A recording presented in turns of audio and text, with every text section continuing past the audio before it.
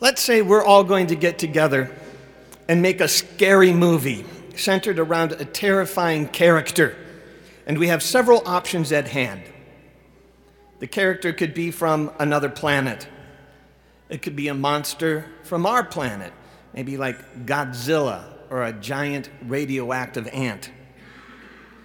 Or it could be a human being, and there are two versions of the scariest human being.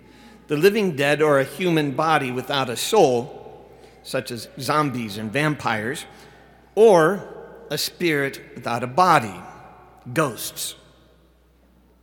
These are disturbing because body and soul are always supposed to be together.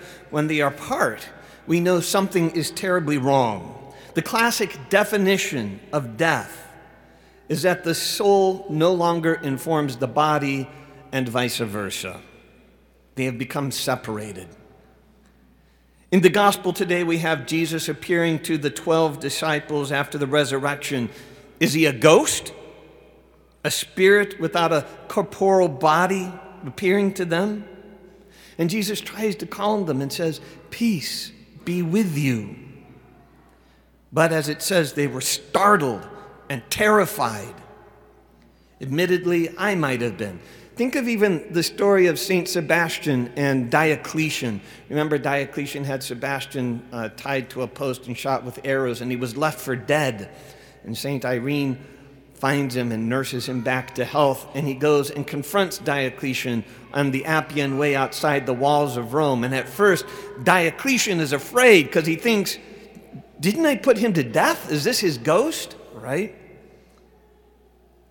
So Jesus wants to assure them that he is not a ghost. He asks for some fish, and he eats it, something a ghost cannot do. And he invites them to touch him and feel that he is substantial, skins and bones and all that.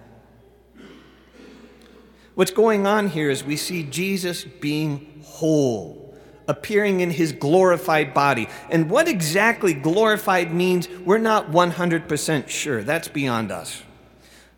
What we do know is that a glorified body is radically transformed and made superior, so much so that at times Jesus was not even recognizable. Now, this isn't just interesting theological pious purple palaver. This is important for understanding who you are and how to live. It has everything to do with what you are about to say in approximately 5 minutes. I believe in the resurrection of the body. There's a growing movement in the Christian world, particularly among non-denominational evangelicals, overthrowing 2,000 years of belief that it is only the soul that makes it into heaven. The body, as one person put it, is a meat sack in which the soul is entrapped. This leads to the belief that our true self is just the soul, and the body is not much more than like temporary clothing from which we are to be freed, and that the soul is good while the body is evil. And this is just not the case. On the first point, on a practical level, you know this. If someone took a pair of keys and scratched your car, you might be upset, rightly. But you would be upset because they marked up my car. Not me, they marked up my car. However, if someone punched you in the nose, you're upset not because they punched your nose, they punched me. They punched me in the nose. You're upset because they punched you. And further, here is something that is almost uniquely Catholic. The world and all that it is in it, all creation, is good. When God created the world, he didn't just create it and make it something outside of himself and then goes away, right? And every time we needed something to happen, we pray to God, please God, come down here and help us. And he comes and helps us a little bit and then goes back up to heaven and does whatever God does when he's not paying attention to us. But that's not the way we believe God made the world. Not only does he make the world,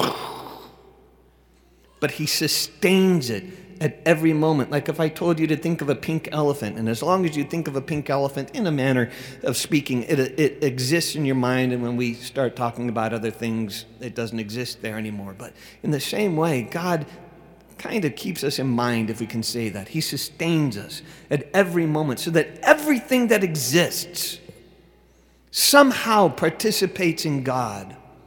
And therefore, everything is good. And I could pick up this plant and I could throw it at you, and I did something evil. But the plant would still remain good because it participates in God. And likewise, by extension, the body is good. Your body is good. Deacon Terry's body is good, even though his back's been giving him problems. In fact, it's not only good, it's sacred. It's why we treat the body with so much respect, even at death. If the body was bad, why would Jesus be born in the flesh in order to redeem the flesh? And further, why would he resurrect in the flesh? Why would he give us his flesh to eat and not just impart his spirit? You are not just soul.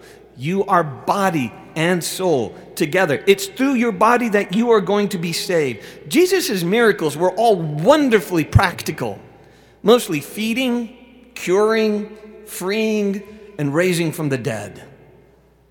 And in almost every case, it involved Jesus touching the body with his body. Everything he taught his disciples, we learn through our bodies by seeing and hearing right now. All the sacraments involve our bodies. You know, Jesus didn't forgive sins, cure, or free from disease. Like, remember Aquaman, that cartoon, when he was going to speak to the other animals, he would go like this, and these little thought things would go out, and the dolphins would come and do his bidding. Jesus wasn't like that. He didn't sit on the side of a town and, all your sins are forgiven, right? He touched, spit, spoke, breathed on, motioned, fed. Today we anoint, wash, lay on hands, eat, drink, speak vows, all through the body. The human person, not simply souls, are saved by God and raised to new life. The whole human person. Further, it is through the human body that we make up the church.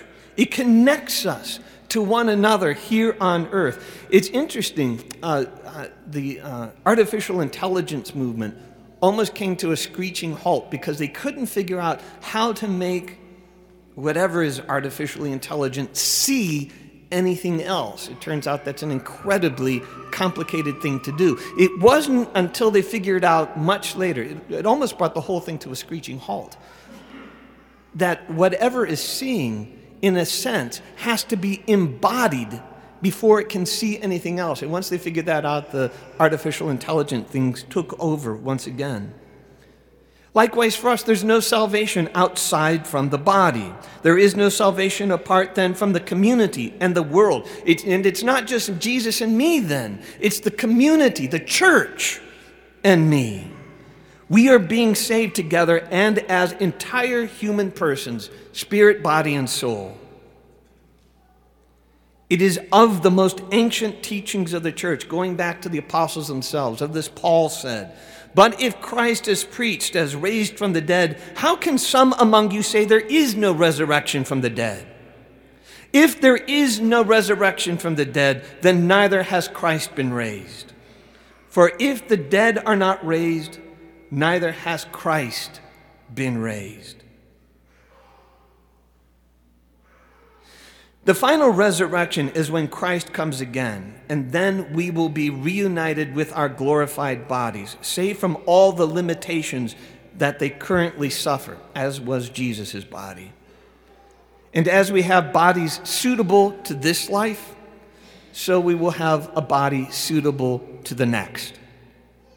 And as Jesus' wounds were made beautiful in his resurrected body, so will yours. Now, what I'm about to tell you is not official Catholic teaching. You're not going to find it anywhere. This is Father Valencheck thinking about some of these things, all right? Remember the television, well, not all of you, the television show Dallas, right? Some of you remember. Okay.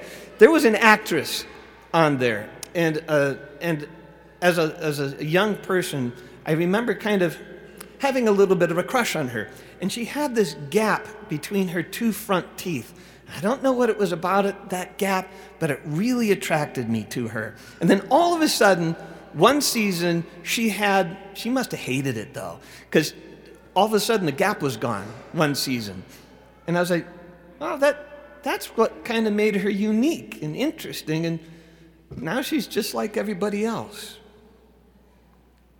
So maybe, just maybe, the things that you do not like about yourselves, or at least about your body, maybe you're a little stoop-shouldered or bald and hairy in other places that are inappropriate. Maybe those are the very things that will be made unique and beautiful about you in the next life. Maybe the sins you committed while in this body that were repented, forgiven, and had penance done for may become the ornaments of the next. So very practically speaking, what does this mean for you when you walk out of this church here today? Number one, know who you are and who others are. Beings of body and soul. The angels are just spirit. We are body and soul. Number two, love who God made you, and that includes your body, even the parts you don't like. Understand that you are good and meant to be good, and that includes your body. Know that the goodness you receive and the goodness that you radiate out into the world is through this wonderful, terrible body of yours, and appreciate it. It is what you do that is so terribly important. We can bring great things into this world through our bodies, and we can bring much evil. So powerful are they.